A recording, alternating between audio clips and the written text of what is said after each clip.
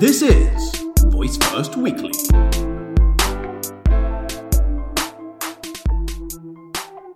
Hello. My name is Mari. Welcome to another episode of Voice First Weekly Flash Briefing. Today we want to bring your attention to connected cars. Your car will talk way before it flies. We were promised flying cars. Instead, we got talking connected cars. And that might be a good thing. We're not ready for flying cars anyway. In the late 2017 Smart Audio report by NPR and Edison Research, it said that 64% of smart speaker owners are interested in having a smart speaker technology in their car.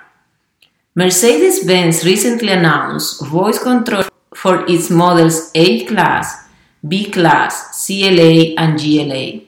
The app is available in 10 languages and can be used from your phone connected to the car. Featuring weather reports, navigation, and music playing, Mercedes built their own assistant, a decision that separates them from other manufacturers that have chosen Google or Amazon assistants. Lexus also announced that the 7th generation of ES 2019 will also come with Apple Play and Amazon Alexa compatibility.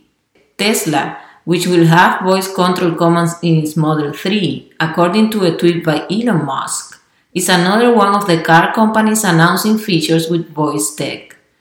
Connected cars have arrived. We are not sure about all the implications it will have, but it's clearly one application of voice it's hard to argue against. After all, what is more convenient to use voice than when you are driving or using your hands? Until we get self-driving and flying cars, voice tech is here to command it.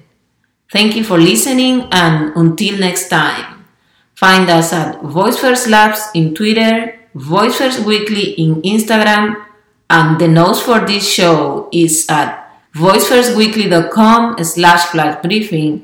That's voicefirstweekly.com/flashbriefing.